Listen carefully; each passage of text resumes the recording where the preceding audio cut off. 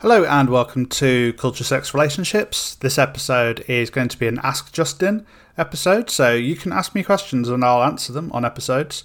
Send me an email to culturesexrelationships@gmail.com, culturesexrelationships@gmail.com, or if you're a patron of the show, patreon.com/culturesexrelationships, you can send me a message there and I'll pick it up there too. And speaking of patrons, if you like this show and you like shows, you'd like me to produce more shows, then please consider subscribing to the Patreon. It is the only funding I have for this. This is a job for me. If you help fund the show, I can do more shows. Okay, so this week is going to be a little bit different in the way that I've done these before. The show was going to be shorter because I've already written out my answer to the question as a blog, which I will be publishing over at patreon.com/culturesexrelationships. Hint, hint. So I'm basically just reading a blog out, and because I've written all the advice, that means it's more concise and shorter, but hopefully still really valuable. Okay, so the question is, recently my sister has started to question if she is asexual. And I'm trying to do as much research as I can to help her, but I can't help but wonder why it is she's thinking this, and whether something that has happened in the past may have caused this. I'm trying to fully understand what it means to be ace for her, so that she can feel that she can come back to me and talk about it. And I say, the key to feeling like she can talk to you about anything is for her to feel confident that you will listen and be on her side. This means that it might be good for you to do some reading up about asexuality, but it doesn't mean that you should try to become an expert. In fact, if you try to become an expert in this, it might be really off-putting to her. The most important thing to do is to centre her experiences and understanding. If she says to you she's ace, she's ace. Learning about our sexualities can involve lots of different practices, such as learning from websites, from media, from other people's experiences, but also from doing. Ourselves are also extremely complex, with experiences, values, patterns, capacities, abilities, all being fed into by those around us, our communities, and culture at large. These all have a complex relationship with each other and feed off each other, and so it's only those of us who are in the middle of it that can even begin to make sense of it. Becoming our sexual or asexual selves is just that, an act of becoming. Becoming is a process of making and remaking ourselves. It implies that we are never really done or finished, because we aren't. Change is always happening within us and around us until the day we die, and not even then. So, to try to fully understand what it means to be ace for her is going to be a futile exercise, because this is something that she is trying to do for herself. Your involvement has to assist her in becoming. The way to help people when they are doing any work on themselves, particularly around sexuality, is to ask good questions and to listen and to give them the tools to do this for themselves too. As a member of the family, you also might be able to give her reassurance, to confirm things, to give her the permission to feel her feelings. While I mention questions, I think it's a good idea to stop and think of the questions that you're asking so far and some of the possible implications of the questions that you are asking. It's completely understandable to ask why this is happening or to get to the root of what might have happened to cause this, but let's unpack it. If we think about the asexual to allosexual spectrum, with folk not experiencing a great deal or any sexual attraction or desire at one end of the spectrum, asexual, and folk experiencing lots of sexual attraction or desire, that might happen quite quickly, at the other, allosexual.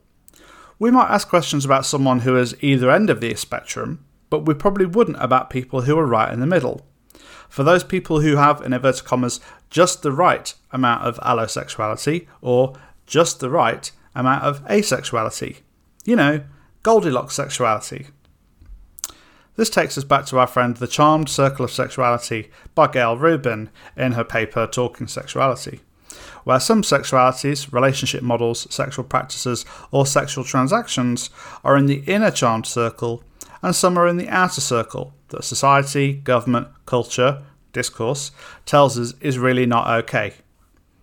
I think that either ends of the asexuality or allosexuality spectrum would be questioned in this way because it disrupts the normal or common sense idea that sex and relationships are about procreation. This is not to say that asexual or allosexual folk aren't interested in or can't procreate, but to say that society says that, in inverted commas, normal sexuality involves sexual practices that might, in inverted commas, naturally result in procreation, i.e. penis and vagina sex. So we question what is not normal, but we wouldn't question what is normal.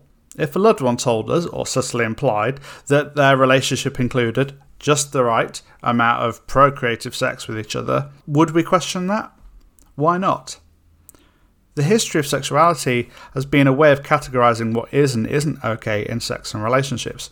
Modern day sexology, i.e. since the Victorian times, has always focused on what sex is normal or not, paraphilic, or reproductive or not reproductive, or safe or not safe, or moral or not moral.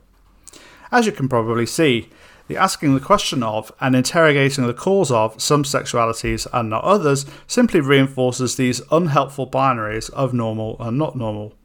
It also creates an uninterrogated default which does a disservice to everyone. I think we would all benefit from questioning and drawing and redrawing our sexualities and relationships. So many people are so dissatisfied with the common sense received wisdom model of sex and sexuality, yet aren't encouraged to ask the radical questions that might lead them to the possibilities of a better life.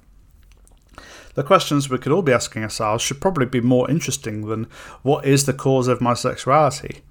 My friend Kirsty, and patron of the show, has a very good analogy for this.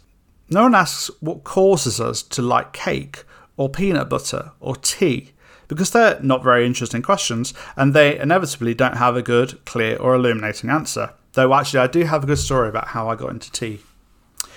We don't know what causes our sexuality, just as we don't really know what a cause for any other aspects of our lives might be. Even if we thought we did know what caused the sexuality, it's not possible to go back in time and fix it, just as it's not ethical to try and fix or convert anyone's sexualities. All we can do is to try to engage in a process of understanding of where we are and to ask questions that allow for a process of becoming. Much more interesting and pertinent questions might be, how do we like the things we like? What do we do with them? What else might we do with them? Are there possibilities for doing these with others? Are our likes shifting or refining? What conditions need to be in place to help maximise our joy? These are all questions that open up the possibility of becoming.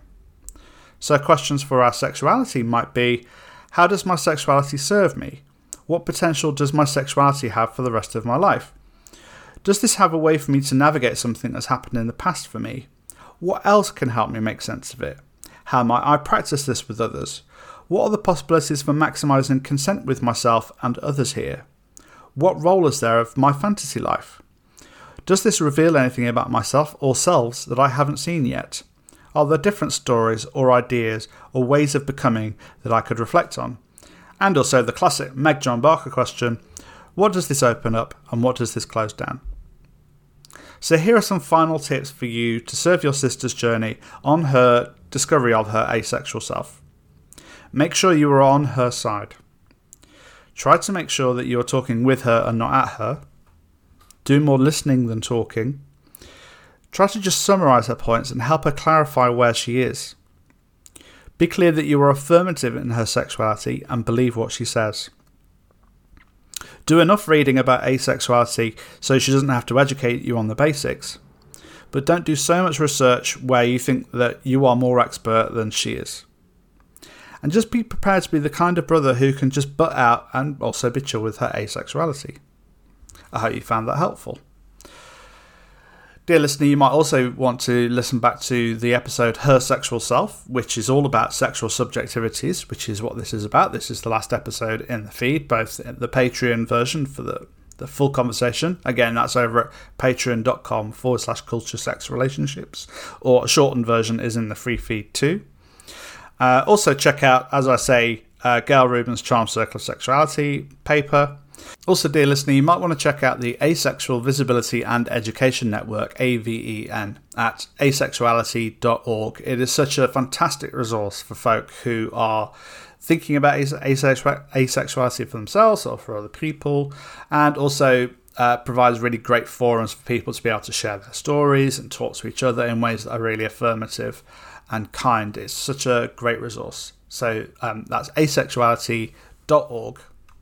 And if you have any questions that you would like me to answer in either a usual more usual rambling podcasts, which takes much longer, or these more concise, to the point podcasts where I'm just reading out a blog post, then do send in your questions, culturesexrelationships@gmail.com, or message me via the Patreon, patreon.com/culturesexrelationships.